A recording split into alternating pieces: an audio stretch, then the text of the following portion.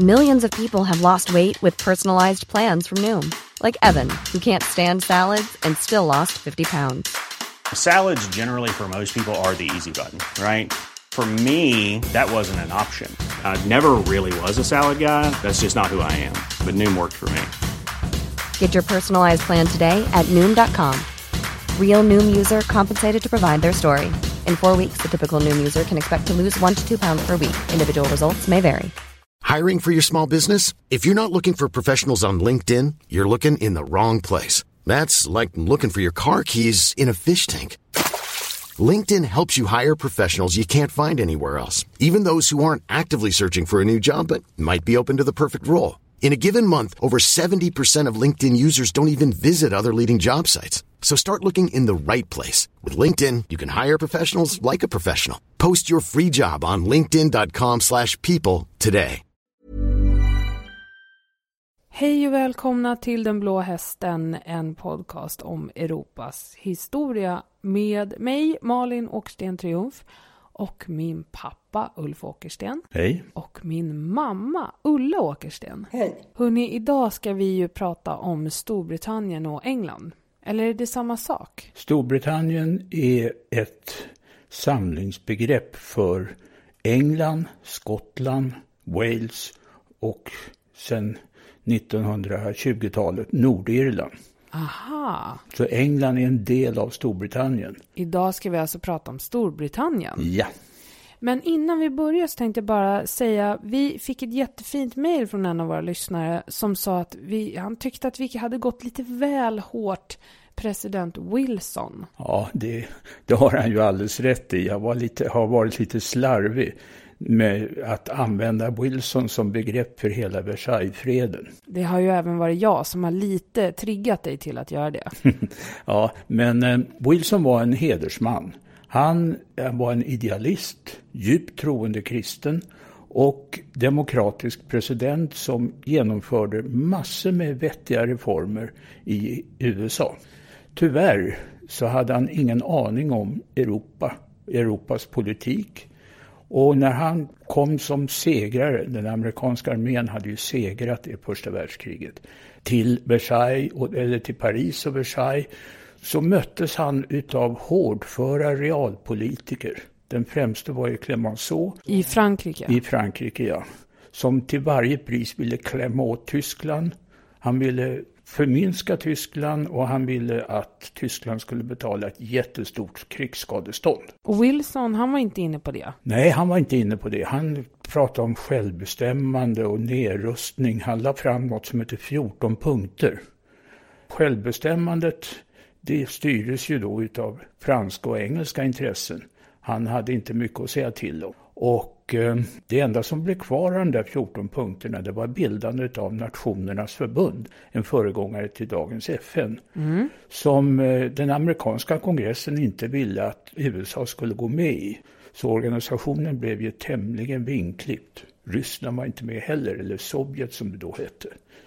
Det var en massa stater som grälade på varann under 20- och 30-talet och aldrig åstadkom någonting. Och hans egentliga vision med det här uppdelandet, som jag har varit så himla upprörd över, det var alltså någonting som ändå var lite fint, eller? Oh ja, han var en do-gooder, en världsförbättrare som tyvärr inte hade en aning om realiteterna i den europeiska politiken. Vår lyssnare sa även att han har fått Nobelpriset. Ja, det fick han ju sen. Det var väl fredspriset? Ja, det måste väl ha varit. Ja. Han hade ju väldigt gott rykte, men han lyckades ju aldrig. Nej. Men från och med nu så kanske vi inte ska vara lika hårda mot Wilson, utan snarare Versaillesfreden i sig. Ja. Okej. Mm. Då är vi klara med det här. Jag hoppas att ni alla kommer att tycka lite mindre illa om Wilson efter det här. Ja. Nu går vi vidare.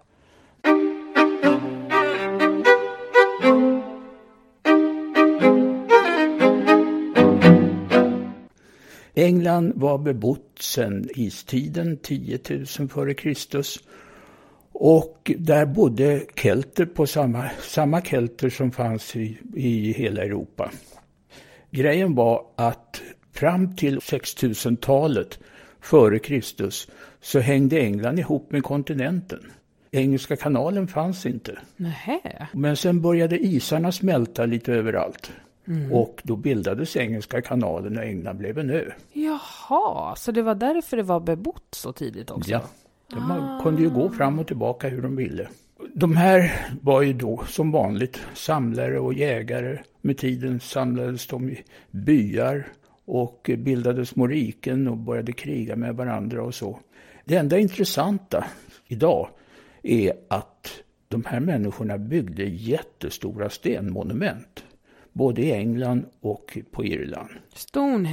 Stonehenge i södra England och Newgrange som är en jättelik gravmonument som ligger norr om Dublin.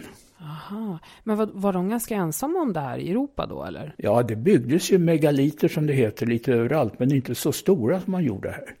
Stonehenge har ju en historia som man inte känner till egentligen särskilt mycket om. Man vet att stenarna som finns i Stonehenge kommer ifrån Wales. Och hur de fick dem till södra England, det vet man inte. Man gjorde försök med att återskapa båtar och köra över Bristolkanalen. Var det en teori man hade? Eller? Ja, det var en teori att man körde den vägen. Men de sjönk. Ja. Det gick inte så bra. Nej, ja, då kanske var något annat sätt de gjorde på. Ja, man tror att man gjorde ungefär som egyptierna gjorde. Man la trästammar och drog dem. Är det samtidigt i tid? Ja, det är det. Ja.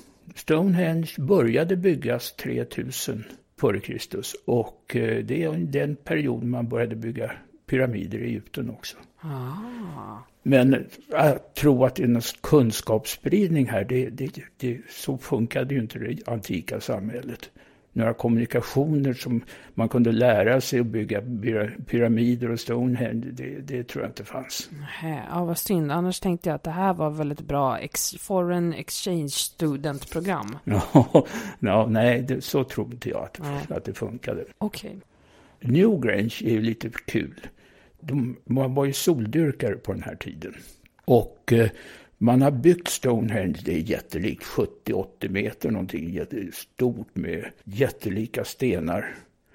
Och här byggde man en öppning i gravmonumentet där solen lyser en dag om året. Under vintersolståndet kommer en solstråle in.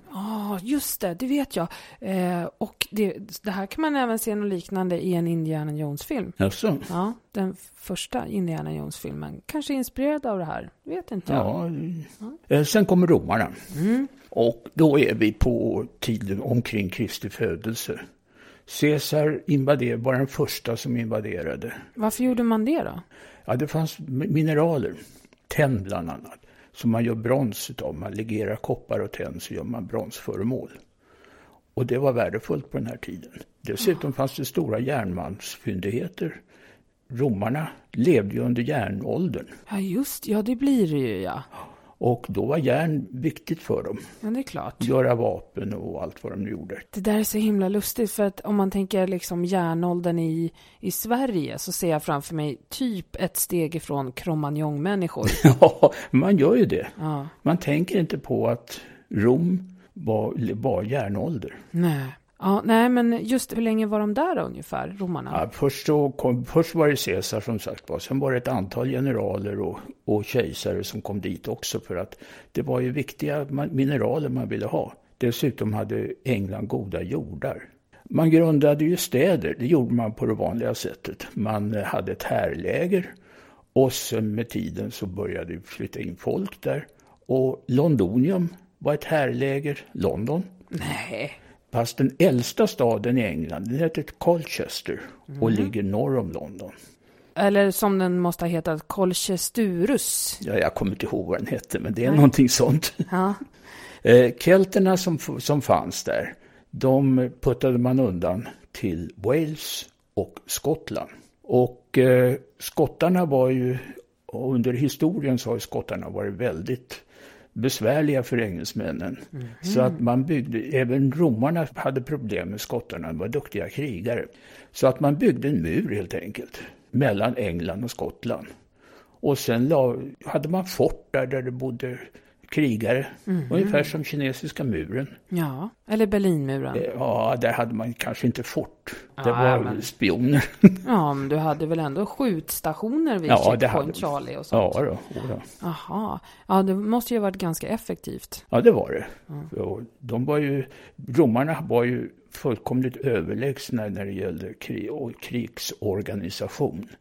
Och man var ju duktiga på att bevara resten av England från skottarnas härjningar. Men alltså sen när romarriket föll, drog man sig tillbaka då? Ja, eller?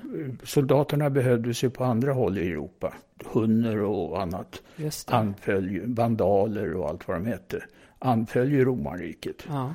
Och då tyckte man ju att England det var skottarna och där hade man ju en mur. I övrigt kunde man dra tillbaka soldaterna. Det var ju massor med handelsmän, romerska handelsmän och europeiska handelsmän som bodde där, så att det romerska inflytandet var ju fortfarande ganska stort i England. Men sen kom ju folkvandringstiden. Just det. Som blev ju katastrof för Rom, och då började ett antal folkslag från Atlantis och Nordsjökusten. Angler, därav namnet England. Jutar, som kommer från den danska kusten. Och därav namnet jutesäck. Ja, jag vet. Nej. Och sen saxare som bodde i nuvarande Niedersachsen, som är inland till Hamburg. Angler, juter och saxare. Man tappade bort jutarna och kallade folket för angelsaxare. Jaha, alltså man slog sig ihop liksom. Ja, de bosatte sig överallt i England. De hade ju tryckt bort kelterna. Och de bildade små stater och byar blev städer. Det här var under en period av 400 år. Så att de hann ju med ganska mycket. Under 700-800-talen så kom ju vikingarna. Och det var de gamla vanliga vikingarna. Det var Sven Tveskägg och Harald Blåtand. Bluetooth. Just det. Och de kom från Danmark. De kom från Danmark allihopa. De svenska vikingarna, de åkte österut, lärde ju du mig. Ja. Och Knut den store. Och de var rövare. De var ute efter guld och smycken och kvinnor för att säljas. Och även män för att säljas som slavar. Det fanns en vikingahövding, Knut den store, som lade under sig halva England. Och det fanns något som hette Danalagen. Det var dansk lag som gällde i halva England. Den andra halvan var ett angelsaxiskt land under Alfred den store. Vikingarnas välde började ju svikta. Och även det angelsaxiska, de krigade inbördes. Och då såg några andra vikingar, ättlingar, normanderna, som var ättlingar till vikingar som hade härjat ut efter Nordsjön och Atlantkusten tidigare. De såg ju sin chans här och komma. England är ju ett rikt land på mineraler och åkermark, och framförallt hade de ju väldigt mycket träd på den här tiden. Man kunde bygga fartyg utav. Så att de såg ju sin chans och de gick över kanalen, ville erövraren, slaget vid Hastings. 1066, ja. Testa alltid det om ni inte kommer in i en port någonstans. Och de var feodalherrar i Frankrike. Vilka? Normanderna. Just det. De var formellt underställda den franska kungen, men styrde och ställde precis som de ville själva i Normandie. De organiserade då England enligt samma principer, alltså feodalprinciper, och delade ut områden i England. Till att börja med till sina egna, men sen blev det ju ganska blandat mellan normander och angelsaxiska stormän. Så det här tjafset mellan liksom saxar och normander, det är lite överdrivet då alltså? Ja, lite överdrivet, det är klart att det fanns. Men normanderna kunde ju inte acceptera att angelsaxarna blev för mäktiga. Det gick ju inte. Nej, det är klart, om man kommer som erövrare. Ja. Så det är alltså nu det här som liksom adeln etableras, kan man säga det? Ja, det kan man säga. Ja. För att de skilde sig ju ganska mycket ifrån den angelsaxiska befolkningen. De pratade franska. Franska var officiellt språk i England fram till 1300-talet någonting. Och angelsaxarna utvecklade det som vi idag har engelska. Sen kom ju då med tiden det här att blandas upp. Engelskan är ju världens blandspråk. Det finns ju hur mycket franska och tyska och svenska, nordiska ord i engelskan. Och det är resultatet av den här folkblandningen som vi såg. Men vi är alltså bara på 1000-talet nu? Vi är än så länge bara på 1000-talet, ja. Sen så fortsatte man. Den som Willem Erövraren grundade heter Plantagenet. Och den fanns då från 1066 till... Plantagenet. Ja, någonting sånt. Till 1485 när den nya ätten Tudor kom. Aha. Men det kan man ha med sig lite i bakhuvudet att Plantagenet är ändå liksom franskättlingar, det vill säga normander. Ja, och alla kungar var ju normander. Men sen var ju massa stormän som var angelsaxare. När är det här med Ivanhoe? När ska det liksom låtsas utspela sig? Ja, men det kommer. Vi ska först prata om en engelsk drottning. Den första kvinnliga regenten i England som hette Matilda. Hon var mor till Henrik den andre. Och han gifte sig med halva Frankrike, det vill säga Eleonor av Akvitanien. Det var hennes arvegods. Och det här blev alltså ett äktenskap som resulterade i 3 söner. En som hette Edvard som var äldst och blev kung först. Han dog ganska snart. En som heter Rickard Lejonhjärta. Jaha. Och en som heter Johan som kallades för Johan utan land. Ja, just det. Prins John, en låtsaskung av England, som Disney-filmen säger i Robin Hood. Jaha, ja. Rickard, det spekuleras ju om han någonsin var i England. Men han blev ju kung när Edvard dog. Och hans stora intresse här i livet, det var att starta korståg. Så han åkte runt i sina grevskap i Frankrike och härjade vilt.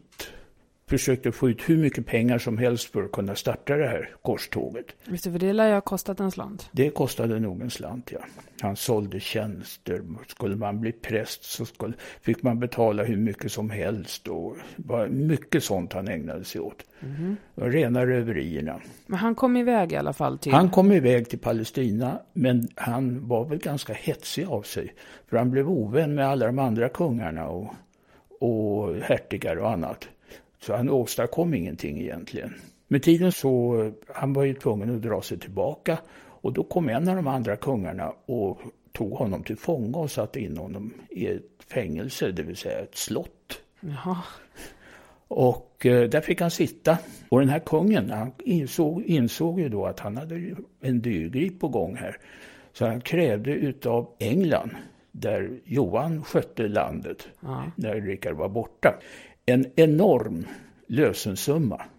Det var i stort sett hela deras BNP, om det nu fanns någon sån på den tiden. Jaha. Men Johan betalade. Strax efteråt så frigavs Rickard och han dog. Nej, vad jobbigt. Ja, han dog av blodförgiftning. Jaha. Och Johan blev då kung. Han blev kung under ett rike som inte hade några som helst pengar. Han hade ju tagit folks pengar och kunde inte betala någon skatt, ingenting. Och till slut så var han tvungen att pantsätta hela England till påven för att få pengar och lugn och ro någorlunda. Det var uppror och det var rena eländet. Så han kallades utan land därför att han hade ju ingen land. Det var ju påvens land. Och jag som alltid har trott att det var så här, att han var så usel kung att han liksom inte hade folket med sig. Det var därför han kallades utan land. Ja, det var ju delvis också. Men det men var ju... ändå, han hade ju liksom samlat ihop massa pengar för att frige sin brorsa. Ja. Jag tycker, apropå det här med att man har varit lite väl sträng mot någon, så tycker jag ändå att Disney var lite väl sträng mot prins John. Ja. En låtsaskung av England. Det är under den här perioden i alla fall som både Ivanhoe och Robin Hood finns. Just det, precis. Och Ivanhoe, men den här skrevs inte då, eller hur? Nej. Det här är 1800-talsroman. Just det, för det var ju liksom stort det här med saxar och normander, och Ivanhoe, han var väl saxare, va? Ja, angelsaxare, ja. Ja, och Lady Rowena, den helt meningslösa kvinnan han var trolovad med, hon var väl normand, var hon inte normand, det? Ja. Just det. Och Rebecca, den fantastiska kvinnan. Hon var ju jude. Ja. Ja, just det. Och hennes pappa som var omätligt rik. Just det. Och hon hade ju någon liksom olycklig kärlek där med den här normandiska riddaren som typ ville försvara henne men inte vågade i slutet. Ja. Och så kom Ivanhoe och ställde upp. Ja, det var fantastiskt. Man har ju alltid gillat den där Gilbert, normannen, lite mer än Ivanhoe. Har man inte det? Jo. Ja, nej. Okej, vi kan sluta prata om min förälskelse i en normandisk påhittad riddare och gå vidare istället. Ja. Jag ska nämna det eländet med Johan också. Det var ju ständiga uppror mot honom. Och bland annat så kom stormännen på att man skulle pressa honom till att stormännen fick bestämma mycket mer än kungen. Och då tvingades han underteckna något som heter Magna Carta och som skapade inte ett parlament, men det var ett råd. Det var ett kungligt råd, som bestod av stormän och markägare. Och man kan säga att det här blev grunden till det engelska parlamentet. Fast det var ingen demokrati, det var fullkomligt okänt på den här tiden. Men tidigare så hade man ju kungarna bestämde allt. Okej. Och här fick alltså de helt plötsligt något att säga till om. I engelsk statsskick så grundades den här traditionen att markägare skulle ha så stort inflytande. Det var inte bara pengar och börd som gällde, utan det var mark också. Och det kommer vi tillbaka till senare. Och när är vi nu då? Nu måste vi vara inne på 1200-talet. Vi är inne på 1200-talet. Ja. Magna Carta var 1215. Det är också ett sånt här årtal som läser man historia så kan man det årtalet. Det låter som att det är en stor karta. Men det är det inte alltså. Nej, karta, det är väl karta, vad heter den där i Tjeckoslovakien? 77. Karta 77, ja. Också ett punktband. Jaha. Men det betyder någonting annat. Ett slags fördrag. Fördrag är det ju. Okej, och nu då? Vad händer nu? Ja, nu blir det var tämligen svaga kungar, de här sista Plantagenet-kungarna. Och det blev inbördeskrig och det blev krig med Frankrike. 100-årskriget. Just det. Som vi pratade om i Frankrike. Som inte riktigt höll på i 100 år, sa Nej, det kom till och från. Och lite pest Pest emellan, ja. Det var alltså krigståg som utrustades och ibland vann engelsmännen och ibland vann fransmännen. Det slutade med att fransmännen vann ju med Jeanne d'Arc och de slagen. Just det. I England så fanns det 2 stycken Plantagenet-grupper. Och det var huset York och det var huset Lancaster. Och de utkämpade något som heter Rosornas krig, som har ju gett upphov till filmer och böcker också. Ja. Någon jag kommer inte ihåg hur det var nu, vem det var som hade vit och röd. Lancaster var röd. Ja, det var det, ja. York var vit. Ros i sitt vapen. Och den sista Plantagenet, han hette Richard den tredje, som Shakespeare har skrivit en nidpjäs om. Den har jag inte läst eller sett. Nej, men han var egentligen inte arvinge till tronen, utan det var 2 minderåriga pojkar. Men han låste in dem i Tower. Det här var 1480-talet. Sen dess har man diskuterat om han gav order om att ta livet av de här pojkarna eller om det var någon annan som gjorde det. För pojkarna dog och han blev kung. Jaha, så han blev kung genom mord liksom? Ja, det vet man ju inte. Det skrivs böcker om det här och det finns fortfarande folk som tror att det var någon annan som hade ihjäl pojkarna för att kasta skulden på honom. Men vad hade han för... Han var släkt med dem i alla fall. Men han var deras farbror. Okej. Och det var de som hade arvsrätten till tronen. Jag förstår. Men sen kommer Tudor. Och Richard blir alltså besegrad utav en Tudor som heter Henrik den 7. Och Tudor, de var bara en annan adelssläkt, eller? Ja, de ansåg att de hade rätt till tronen också. På långt håll som var de släkt till Plantagenet också. Men de grundade alltså en helt ny dynasti som heter Tudor. Henrik den 7 var en väldigt duktig kung. Han stramade åt tyglarna och lyckades få skatter och han började bygga en flotta och han hade en stor tanke i sin agerande, att ta livet av alla som kunde utmana honom om kronan. Ja. Så han mördade massor med tronpretendenter, för Plantagenet var en jättestor släkt. Även York och Lancaster var ju det. Så att det vimlade av folk som ansåg att de hade större rätt till tronen än vad han hade. Men York och Lancaster och Tudor och Plantagenet, det är alltså 4 släkter som anser sig vara, eller jag förstod inte riktigt det där. Plantagenet hette huvudsläkten som kommer ifrån normanderna. Just det. Och York och Lancaster, de var Plantagenet. Aha, och de bodde i städerna York och Lancaster. Ja, det gjorde de väl antagligen. Ja, okej. Men Tudor var inte en Plantagenet. Men han hade släktingar på långt håll som var det. Så han ansåg att slog han ihjäl Rickard så skulle han bli kung. Jag förstår. Och det var ju många som inte ansåg det. Men de dödade han allihopa. Så han satt där och regerade? Han satt där och regerade, ja. Från 1485 och framåt. Det här måste ju varit ganska omvälvande. Att man liksom bytte tronlinje. Jaha. Eller vad det kan heta. Men han hade tur för att det räcker ju inte med att vara duktig som vi brukar säga. Man måste ha tur också. Ja. Och ekonomin förbättrades. Han gav köpmännen stora privilegier och städerna blev rika. Och han kunde bygga en stor flotta bland annat. Som var grunden till, den fortsatte ju sen Henrik den VIII och Elisabeth. Men som var grunden till Englands stora världsherravälde. På sjön? På sjön, ja. Jag förstår. Men du, är det dags för en Henrik den VIII nu? Ja, jag ska bara nämna att hans äldste son blev Prince of Wales. Och det är de ju fortfarande. Charles är ju Prince of Wales idag. Ja, just det. Men vadå, då bara utnämnde de det? Ja, de hade ju nyss erövrat Wales. Och så att det var väldigt lämpligt att sätta sin äldste son där för att hålla ordning på dem där. För det hade man lyckats med precis nu. Hade man. Jo, en annan sak med Henrik den VII. Vet du vad Groom of the Stool är? Nej, men jag känner genast att det låter lite äckligt.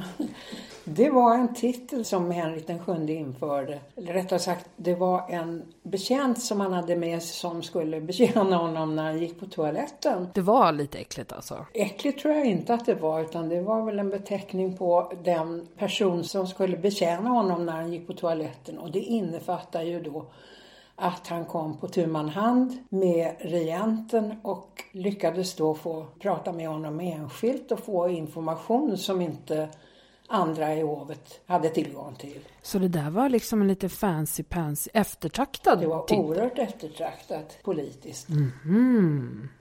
Men nu är det väl ändå dags för Henrik den VIII? Ja, nu är det dags för Henrik den VIII. Han var ju en ganska berömd, eller snarare beryktad kung av England. Han var ju känd för 2 saker. Det ena var att han var gift ett stort antal gånger och halshögg sina fruar istället för att skilja sig från dem. Och det andra var att han genomförde den engelska statskyrkan. Han bröt med påven. Och det gjorde han av praktiska skäl. Han ville ju skilja sig från Katarina av Aragonien. Och det förbjöd påven. Och då sa han, och då struntade vi i påven. Han skilde sig ändå och så gifte han sig med Anne Boleyn. Och fick en dotter som hette Elisabeth. Och sen hade han 4 fruar till som han försköt och halshögg. Men han hade ju en, ärkebiskop var han väl, som heter Thomas More. Och som ville att han skulle få tillsätta biskopar i de här gamla vanliga striderna som fanns under medeltiden. Men kungen tyckte ju att det var han som skulle göra det. Så Thomas More, han underhandlade med påven och det kunde inte Henry acceptera, så han halshögg Thomas More också. Jaha, ja. Han är också känd för att han skrev en bok som heter Utopia. Vem gjorde det? Thomas More, ja. Och Utopia, där argumenterar han för att man skulle ha bland annat 6 timmars arbetsdag, fri religionsutövning. Och inget av det här var ju Henry särskilt road utav. Låter som något som Åsa Romson skulle kunna ha skrivit. Ja, någonting sånt, ja. Men hans fruar då, de som han antingen halshögg eller som han försköt. Ja. Han fick alltså massa barn med dem. Ja, han fick 3 barn. Han skrev ett testamente när han började. Han drabbades av en ridolycka, föll av sin häst i ett turnerspel och blev skadad på något sätt. Så att han började svälla. Det finns bilder av honom. Han blev enormt jättefet. Och han insåg ju att så här kunde han ju inte hålla på, utan han skrev ett testamente. Han visste varåt det barkade. Ja. Så i första hand skulle en son som Jane Seymour han hade, som heter Edward, bli kung. Mm. Och i andra hand Katarina av Aragoniens dotter, Maria. Som alltså deras gemensamma dotter. Mm. Och i sista hand skulle Anne Boleyn och hans dotter Elisabeth bli drottning. Okej. Nu hände det att den här Edward, han var sjuk och han dog tidigt. Mm-hmm. Han dog som barn. Mm. Och då blev alltså Maria drottning. Och det är hon som har gett upphov till det här med Bloody Mary. Det har vi pratat om förut. Ja, men varför kallades hon för det? Jag kommer inte ihåg. Jo, hon var katolik. Hon var gift med Philip II, han med Inkvisitionen och Armadan. Ja, just det ja. Och de som aldrig träffades. Ja, ibland. Ja, just de försökte men de fick inga barn. Nej, just det. Han var i London någon enstaka gång. Mm. Och hon var alltså hängiven katolik. Trots att hennes pappa hade brutit med kyrkan? Ja. Men det lustiga med hans brytning med kyrkan, det var att han fortfarande var katolik. Jaha. Men han bröt med påven. Och den engelska statskyrkan är ju ganska speciell i sina ceremonier och regalier och annat. Mm. Mary, hon var alltså fullkomligt hängiven katolik. Och hon var sin fars dotter. Hon halshögg en massa människor som var protestanter eller tillhörde den engelska anglikanska kyrkan. Ja. Därav namnet Bloody Mary. Jaha, okej. Och hon regerade ganska länge, 5 år, 1553 till 1558. Vad hände sen då? Hon dog. Jaha, av sig själv bara? Ja, hon var inte halshuggen. Nej. Och då var det Elisabeths tur? Då var det Elisabeths tur enligt det testamentet som Henrik den VIII hade skrivit. Ja, just det. Hon har gett upphov till mängder med filmer. Det går ju på tv bara varannan dag någon Elisabeth den första film. Ah, just det. Hade hon väntat sig vet man det? Hade hon förväntat sig att hon skulle bli drottning? Jag tänker lite på Madeleine som bara, jag kan göra vad jag vill för jag kommer aldrig behöva ta över tronen. Ja, men hon insåg nog att Marys regim var ohållbar. Ah, okay. Och hon hade ju massor med människor som stöttade henne. Det var en begåvad människa som dessutom var välutbildad. Utbildning var inte något som prioriterades varken hos pojkar eller flickor på den här tiden. Inom adeln? Mm. Och hon kallades ju för The Virgin Queen. Just det. Och hon gifte sig aldrig. Och det kan man ju ha många åsikter om. En är att det maktförhållanden som fanns på den här tiden så skulle hon inte kunna gifta sig på samma sätt som dagens Elisabeth har gift sig. Hon skulle förlora all sin makt och maken skulle få makten istället. Ja, just det. Eftersom det var ganska oprövat det här med att ha kvinnlig regent. Liksom. Ja. Så det skulle bli lite som det här med hon från Akvitanien. Ja. Att hon bara, okej, ta hela mitt kungarike då. Ja, ungefär så ja. Okay. Och det var hon ju väldigt rädd för. Ja, hon var en karriärist helt enkelt. Ja, det var hon. Och sen finns det ju hur mycket teorier som helst om hon hade älskare eller inte. Det är ganska ointressant egentligen. Verkligen. Men redan Henrik den 7, men Henrik den 8 förstärkte ju den brittiska flottan. Aha. Så hon hade ju en stor maktapparat till sitt förfogande. Bland annat så gick hon ju in och skulle hjälpa holländarna mot de elaka hertigen av Alba. Jaha, hon tog lite sida för dem alltså? Ja, för de var ju protestanter. Och hon var protestant? Hon var protestant, jätteprotestantisk. Till skillnad från sin syrra då? Ja. Jaha, vad intressant. Undrar lite hur deras snack kring söndagsmiddagen var. Ja, det kan man ju undra. Ja. Men det här har vi pratat om när vi pratar om Holland. Men vi behöver inte nämna så mycket om det. Men Filip den andre i Spanien, han blev ju störtsur. Ja. Och utrustade världens största flotta. Armadan. Mot Elisabeth. Men dels hade hon en väldigt stark engelsk flotta. Och dels det gamla vanliga. Man måste ha tur också. Ja. Det var en av århundradets värsta stormar som drabbade Filip den andres flotta. Aha. Och blåste i land och överhuvudtaget förintades. Så det blev ingen invasion, ingen erövring av England som han hade tänkt sig. Men men Elisabeth, hon regerar tills hon dör av hög ålder. Hon blir inte halshuggen eller något sånt. Nej, hon dog 1603. Okej.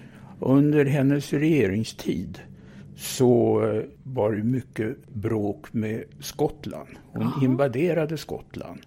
Och där regerade ett som hette Stuart.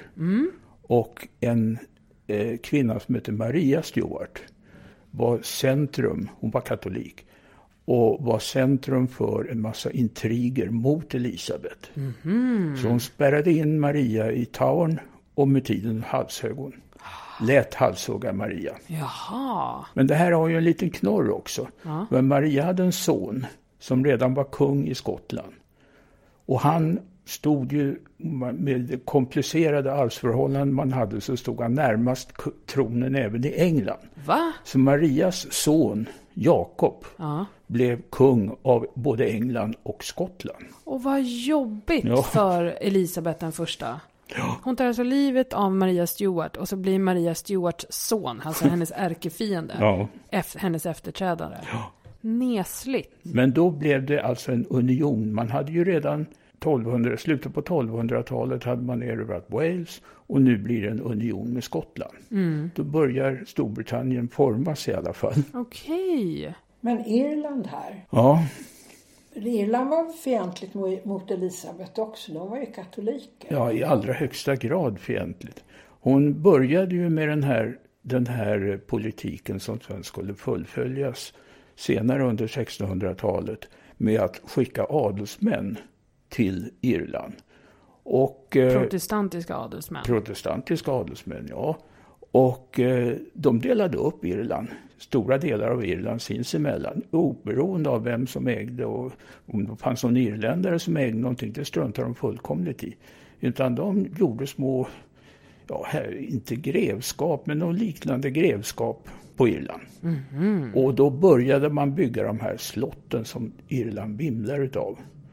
Och de här adelsmännen, de fick ju ett oerhört dåligt rykte, för de plågade ju livet av de irländare som hade haft sina gårdar och hade bott där i århundraden. Ja. Och så kom det då ockupanter från engelsk högadel och bara fick landet. Ja. Men det här fullföljdes senare på 1600-talet ännu värre.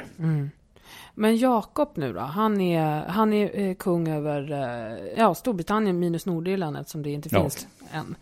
Och vad hände under hans tid då? Inte särskilt mycket. Det var alltså, han var inte särskilt populär. Nej. För att flertalet makthavare på den här tiden var ju Elisabeths gamla kompisar. Ja, det är klart, ja. Så att det blev uppror och motsättningar och annat elände. Ja. Efter Jakob kommer Karl den förste. Och han var väl en av de sämre kungarna som England har haft. Det är min personliga åsikt. Ja.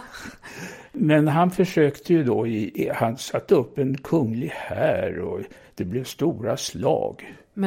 Mellan kungen och parlamentet.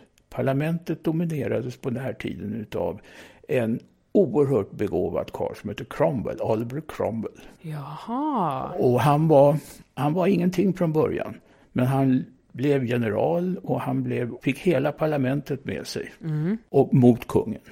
Det slutade med att man högg huvudet av kungen.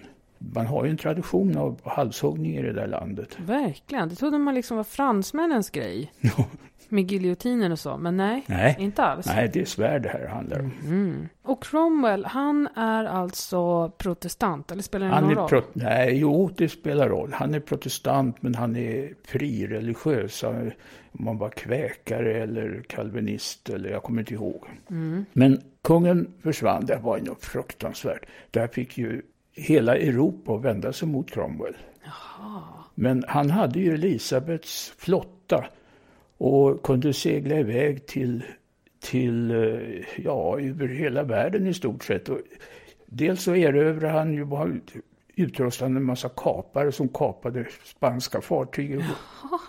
Och så fick han guld på det sättet. Ja. Vad gjorde han på Irland då? Irland var väl hans stora, i sitt eget tycke, bästa verk.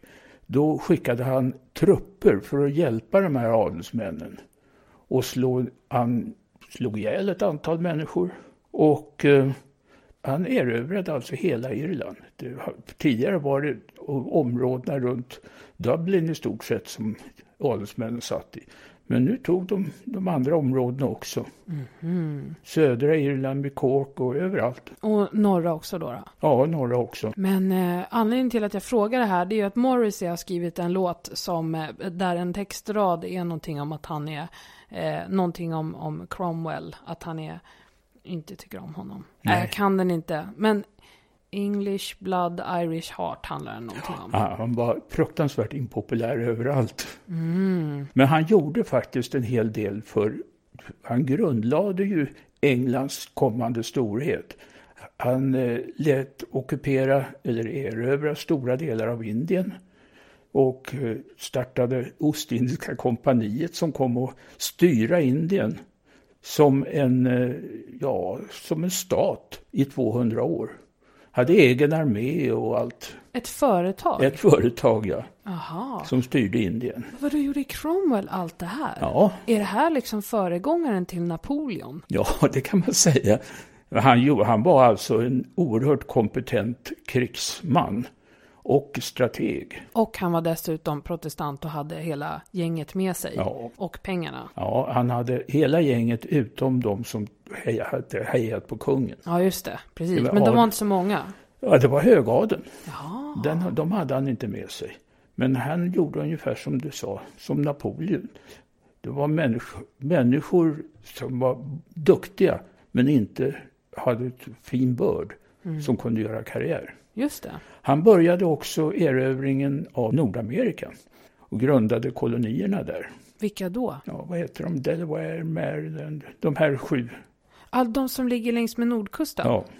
Jaha, okej, för de var lediga? Ja, det var ju holländarna som var där. Ja. Holländare, han gillade inte Holland. Nej. Utan han försökte ju att trycka undan Holland överallt.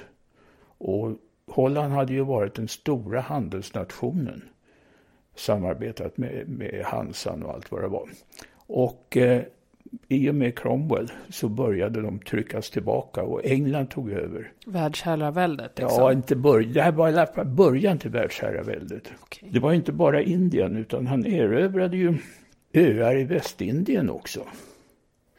Och det blev ju grunden sen till den berömda triangelhandeln som vi sen kommer tillbaka till. Lite senare. Bra. Sen kommer något som i engelsk historia kallas för restaurationen. Det är ungefär som Wienkongressen. Man vill återställa allting. Cromwell dog en naturlig död. Han blev faktiskt inte halshuggen. Nej. Och då tillsatte man en kung. Det tog ett par år innan man hade lyckats förhandla fram vem som skulle bli kung. Det blev en som hette Karl den andre. Och det var en ganska klok karl. Han hämnades inte. Utan de här människorna som Cromwell hade befordrat för att de var duktiga, de fick behålla sina tjänster i stor utsträckning förutsatt att de svor kungen tro och lydnad. Det där funkade ganska bra. Men nu har man liksom skapat Storbritannien. Cromwell skapade liksom Storbritannien. Ja, han har i alla fall gett förutsättningarna för det. Ja. Väldigt skickligt. Han regerade fram till mellan 1660 och 85 tror jag. Alltså 15 år. Och lyckades återställa lugnet i landet, den här Karl den andre. Efter honom kom en Stuart-katastrof igen. Jaha. Det var en som heter Jakob. En till Jakob? Ja, han hette Jakob den andre. Okay. Och han lyckades inte dölja sin katolicism utan han började förfölja protestanterna. Och parlamentet som hade bäddrat morgonluft under Cromwell, de började inse att så här kan vi inte ha det. Så att de avsatte honom. Det kunde de göra ändå? Ja. Och för just det, i och med Carta Magna, eller? Magna Carta, ja. Magna Carta. Kunde de alltså... Ja, det hade inte med det att göra. De lyckades göra det ändå? Ja. Parlamentet hade ju makt idag, på den här tiden. Hans dotter var gift med en holländare. Jakob den andres dotter. Jakob den andres dotter, ja. Hon var gift med en holländare, Willem. Ja, alla heter Willem. Nu vet jag vart vi är på väg. Berätta mer. Den ärorika revolutionen Just är vi det. på väg till. Och han och drottningen, hon var formellt drottning, men det var han som styrde landet. Alltså Storbritannien. Ja, för att hon var dotter till den avsatta kungen. Och hon var superprotestantisk och han också. Så att det blev faktiskt ganska lugnt i landet vid den här tiden. Men så hon gjorde sin revolt mot sin pappa, för han måste väl ha varit katolik? Pappan var katolik, ja. Ja, precis. Och hon gifte sig med Wilhelm, och man fick ju inte vara katolik i Holland. Nej, just det var helt omöjligt. Ja. Så nu är det Wilhelm som då har tagit över Storbritannien. Han är liksom kung i 2 stater. Ja, just det. Ja. Men hon som då kommer med hela Storbritannien i sin kappsäck. Ja. Hon kliver av då, eller? Ja, det var en klok människa det också. Ja. Så att de samregerade ett antal år. Vad härligt det låter. Det är inte så vanligt. Nej, väl? verkligen inte vanligt. Och det var Wilhelm av Oranien. Ja, det var det, ja. Just det. Superprotestanten, Nordirland, orange, marscher, Oranien, orden. Yes, jag känner att jag har stenkoll på det här nu. Han vill ju kväsa Irland. Det vill nästan alla engelska kungar på den här tiden. Vad är dealen? Kunde man inte bara strunta i Irland? Nej, jag vet inte jag. Hade de extra bra, var det ett jättebra jordbruk? Ja, det var fisk, det ju. Alltså var det mycket råvaror där? Ja, eller? det var det ju. För man tycker att man liksom bara kunde ta sitt pick och pack och sticka därifrån om de är så jobbiga på Irland. Ja, men vid den här tiden så hade ju en massa högadliga människor byggt sina slott. Ja, det är klart. Det är mycket pengar man förlorar på att sticka därifrån. Det gör de inte. Det är som om man skulle överge Downton Abbey. Det gör man inte i en handvändning. Nej. Den här Jakob, han som blev avsatt, han stack ner till Frankrike och fick hjälp därifrån nu. Och fick sätta upp en här och åkte med den hären till Irland. Och Wilhelm av Oranien, han åkte över Irländska sjön och slog Jakob vid Boyne. Sin egen svärfar. Aha. Mm. Vad hände i och med det då? Ja, då låg ju Irland öppet för engelska trupper. Man erövrade hela England och hade sina härläger överallt. Och slotten började byggas ännu fler. Det här med Boyne har vi redan pratat om. Jag minns inte riktigt. Och det finns ju idag någonting som heter Oranjeorden. Ja, just det. Det är orange efter Holland. Wilhelm vann ju vid Boyne. Är det i Nordirland alltså? Det ligger alltså nära Newgrange som vi pratade om förut. Ja, just det. Det är ju närheten av Dublin i så fall. Ja, det är några mil norr om Dublin. Det är där Boyne ligger. Och varje år så går ju en massa människor och viftar med orangea flaggor än idag. Upp i Nordirland? Upp i Nordirland, i Belfast. Ja, för att fira Wilhelms seger över katolikerna.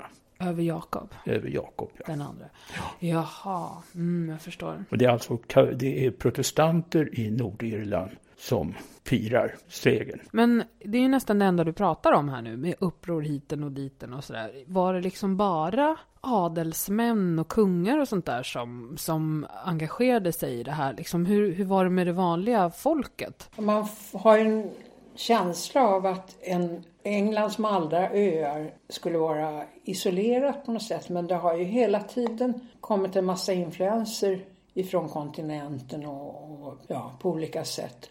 Hur då? Eller varför då liksom? Ja, redan när katedralbyggarna kom på, vad var det, 1000-talet någonting sånt. Eller ännu tidigare var det ju förstås. Då hade de ju med sig en massa traditioner och en massa kunskap och sånt som de delade med sig av. Men vad då kom de in? Var det inte katedralbyggarna? De var inte från Storbritannien eller? Nej, de kom ju från kontinenten. Och de blev ju kvar en hel del av dem. Under de här århundradena så kom det ju en massa munkar över till Irland till exempel. Och det bildades ju traditioner som var en kombination av vad som redan fanns bland de här boende så att säga och de som kom inflyttande. Till exempel så kom ju Arthursagan och Den kom ju från Frankrike, eller alla de här berättelserna. De gick ju som muntlig tradition ganska länge. Ja, det är han med Excalibur. Ja, och hela den här serven. Det är ju det sammanfattades, det gjordes en sammanställning utav Arthursagan på 1400-talet redan. Som alltså spreds då i skriftlig form. Ja. Och det var ju massa som trubadurer och hela den traditionen också som spreds på den tiden. Mm. Men sen på 1500-talet, ja då fanns det också en tradition redan av invandrande teatergrupper och gycklare. De reste omkring, de spelade på torgen och på små improviserade scener. Och så började det växa fram då någon sorts folklig teater som var väldigt populär. På kontinenten så fanns det ju väldigt mycket stel hovteater, men i Spanien och så småningom då i England också så blev det en mycket folkligare och mindre stel teater som massa människor gick och lyssnade på. Så att man liksom fick ännu mer influenser? Ja, liksom. det var det fick lite man som ju. Att läsa tidningen? Det kan man väl säga, för att det var ungefär som våra skildringtryck och sånt där, fast lite mer utvecklat kanske. Vad innebär det då? Hur menar du då? Ja, man spred ju nyheter och man spred ju värderingar på olika sätt. Så att folket liksom de fick ta del av det som hände och tolkningar av det genom teatern. Ja, och så blev det väl stereotyper på något sätt som den och den typen av människa kunde man liksom känna igen då i teaterns olika roller. Så var det ju italiensk teater mycket väl. De hade väl en sån där? Ja, Commedia dell'arte hade ju sådana. Precis. Men här var ju mera direkt folkligt och inte så stereotypt kanske. Shakespeare var väl en av de där då? Ja, på 1500-talet så var ju Shakespeare, alltså mitten på 1500-talet, det var ju Shakespeare ledande i London, som ju också hade vuxit och blivit ganska stort, va? Så att till exempel så byggde de under 30-tal år eller något sånt där på 1500-talets slut, så byggde de 7 stora och små teatrar, fasta teatrar. Och de ägdes av antingen av skådespelarna själva eller av deras gynnare eller tillsammans då. Men du, i det här med teatern blev det ändå lite av ett så här maktvapen? Att de som så här gav pengar till teatergrupperna kunde också så här välja att sponsra pjäser som sa bra saker och så? Ja, så var det alldeles säkert. Det var ju mycket som inte var skrivet, men det var ju mycket som skrevs också. Och det gick ju... Det gick att påverka med lite pengar. Säkert gjorde det. Förlåt skådespelare. Man spelade ju... Ja, man hade till exempel... Man har lite grann kunskap om hur The Globe, som var Shakespeares egen teater då, såg ut. Den var alltså... Den rymde mer än 3000 åskådare. Och som det var har man riktigt inte stor trott. alltså. Men Man spelade ju utomhus och åskådarna satt då i gallerier med tak över och så. Och så var man ju tvungen att spela i dagsljus. Man hade det var väl för farligt att använda facklor och sånt. Ja, just det. Och så spelade man framför allt på höstarna för smittoriskens skull. Och så hade man inte några kulisser då från början, utan det blev ju först mera fasta teatrarna. Just det, var jobbigt att bära med sig, såklart. Ja. Sen så i London då, eller det teaterliv som liksom började växa där, det gjorde ju också att man var tvungen att hitta på olika pjäser, olika skådespel, för att det inte skulle bli så enahanda. Så att det kunde alltså spelas 10 olika skådespel under 14 dagar till exempel. Så att man skulle få in 10 teaterbesök per person liksom. Ganska slitsamt för skådisarna. Ja, De var förresten, alla roller spelades av män. Ja, men det vet jag sen jag såg filmen Shakespeare in Love. Ja, där Gwyneth Paltrow spelar manlig teater. Ja, som i sig är någon slags pastisch på någon Shakespeare-film. Nej, just det. Hon skulle ha inspirerat till någon Shakespeare pjäs. Ja. Ja. Jag har inte sett den faktiskt. Nej. Där dök Elisabeth den första upp förresten som teaterbesökare också. Jaha. Ja. Det stämmer väl? Som Shakespeare gjorde- och Elisabeth tidsmässigt. Ja. Ja, men jag tänkte, dök hon upp bland folket? Nej, ja, hon gjorde en dramatisk entré. Okej. Jag ska inte säga mer, det blir en spoiler. Shakespeare hade ju 3 typer av skådespel kan man säga. Han var ju fruktansvärt produktiv. Och ett var då krönikespel. Och där kunde man ju få in en hel del. På vilket sätt man nu valde att skildra de olika kungarna till exempel. Och där hade vi den här Rickard den Rickard tredje. den tredje, ja. Ja. Och mera? Och så var det var krönikespelen. Sen var det komedier och tragedier. Vad heter den där med en midsommarnattsdröm? Nej, det är fel. Midsommarnattsdröm och ja. Just det. Och tragedier såklart. Och så Romeo och Julia. Ja, Hamlet och så. Och så var det väl kombination då av krönikespel och tragedier antar jag. Just det. Ja. Ja, men det här var en liten avstickare. Vad var vi annars? Vi var på väg in i 1700-talet, eller? Ja, det var vi. Och 1700-talet, vad kan vi säga att 1707 hittade man på det här United Kingdom. Aha. Av England, Skottland och Wales. Själva begreppet United Kingdom, UK.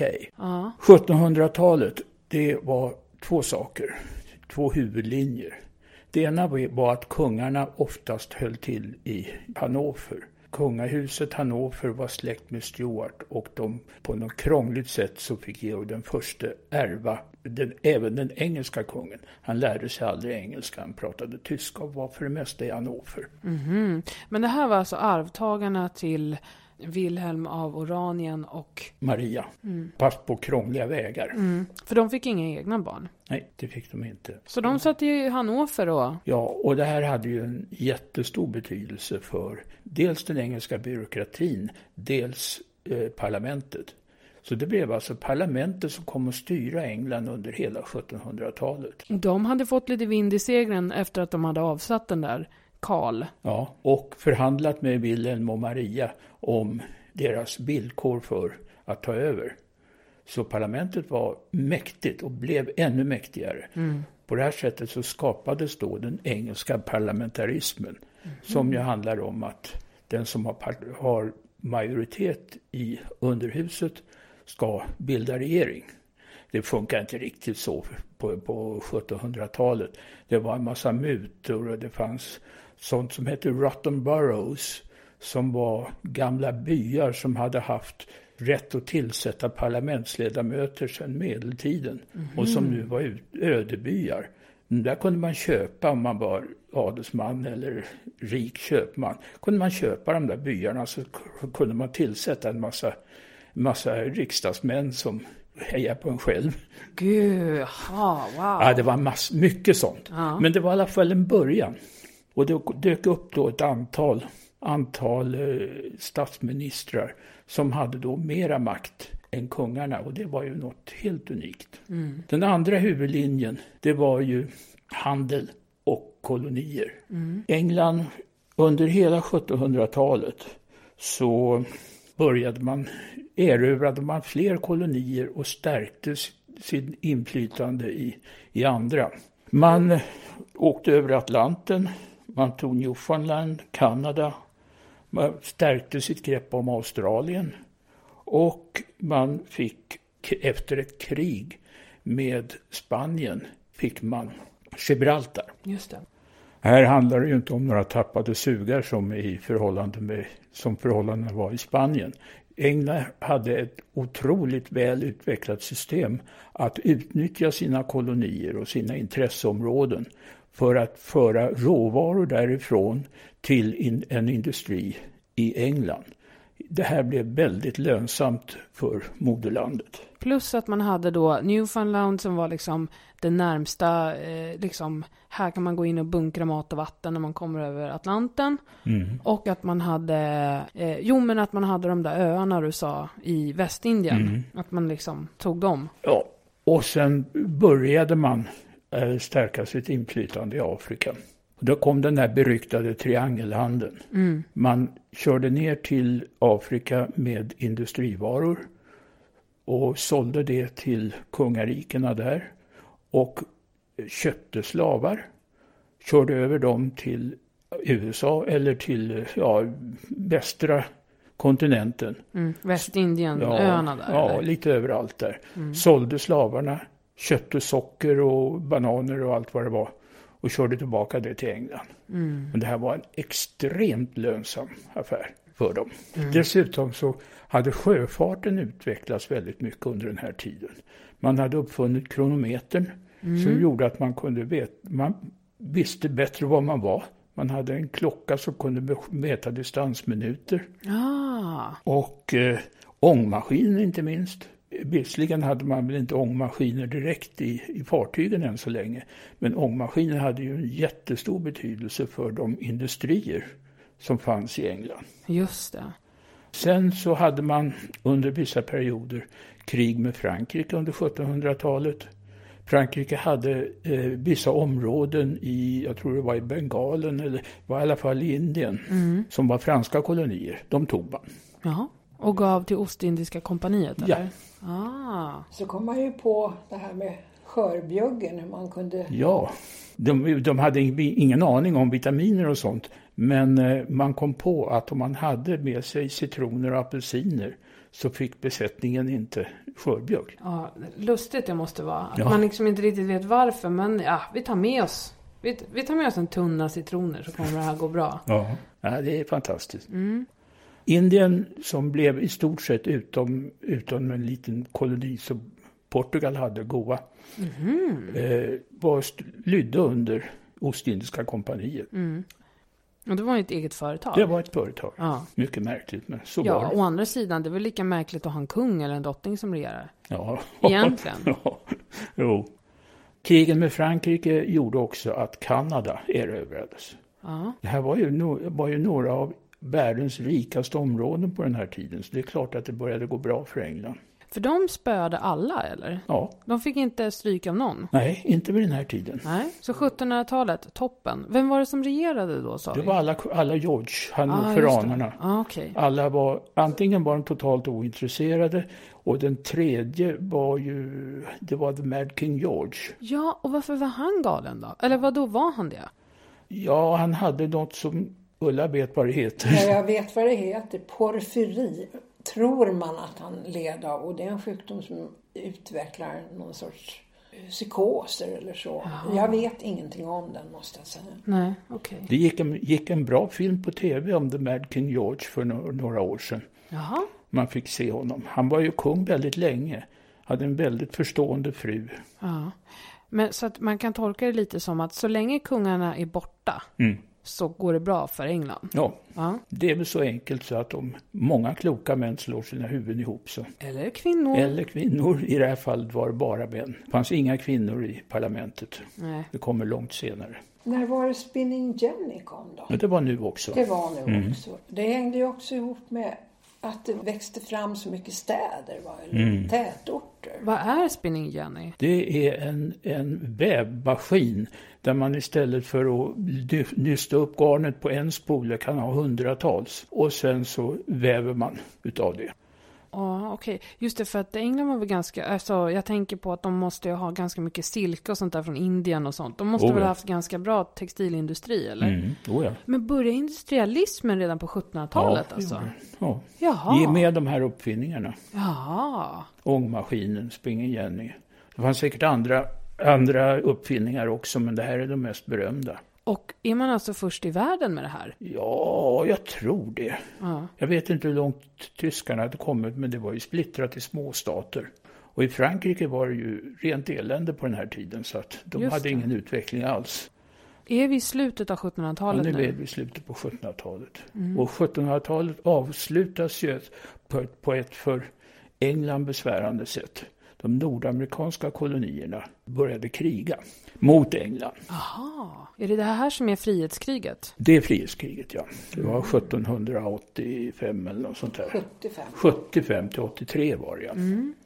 Och engelsmännen betedde sig när det gällde krig mot etablerade jämbördiga trupper på likadant sätt som de gjorde sen under 1800-talet också. Det var en sak att tåga in med sina röda rockar bland infödda som blev rädda när de kom där.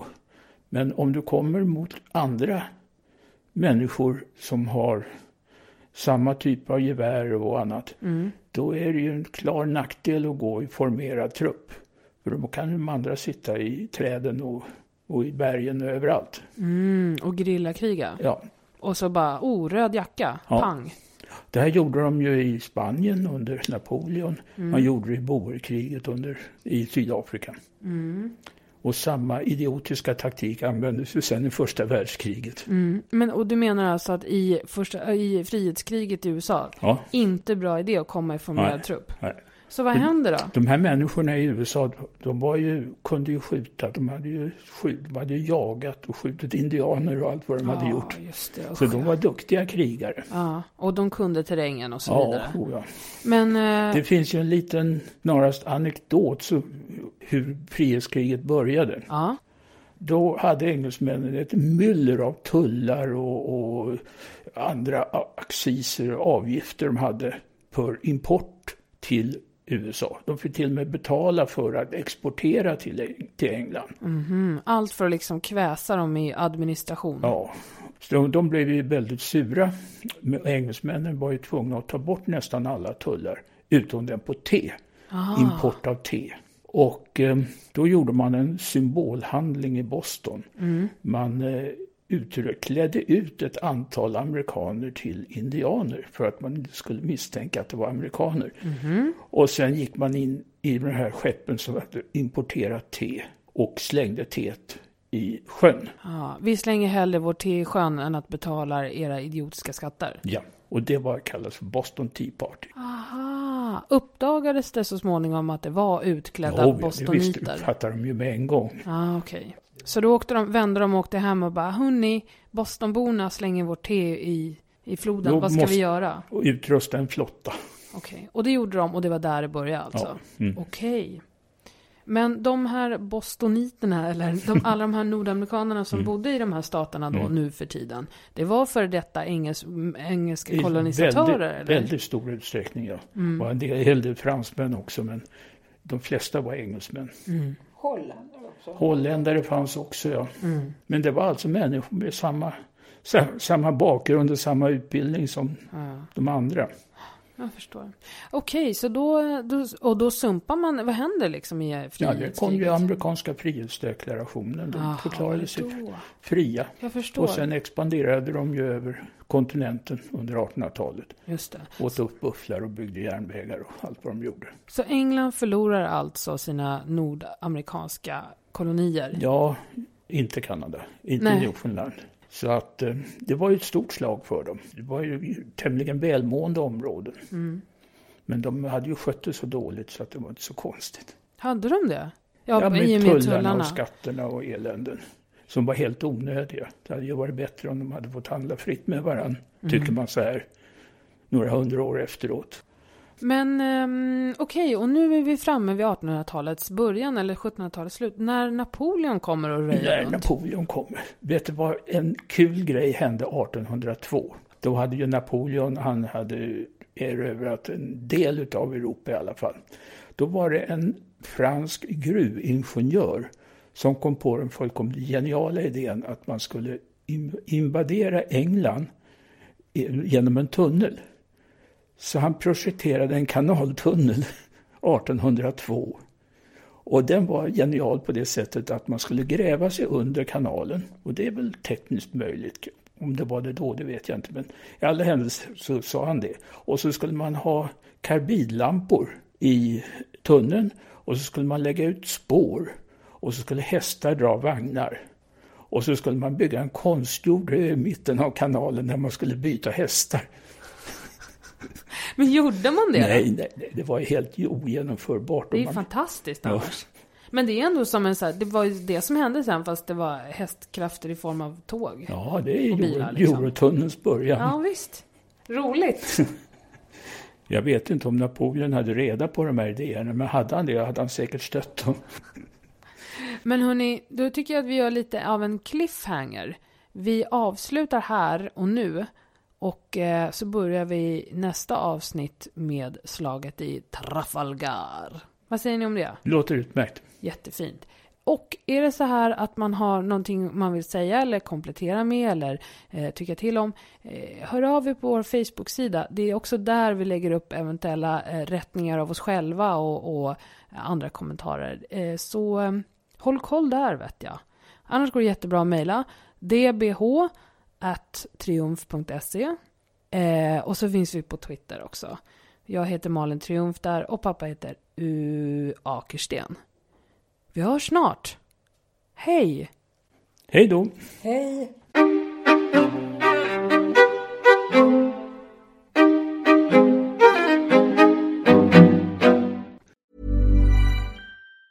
Hey, it's Danny Pellegrino from Everything Iconic.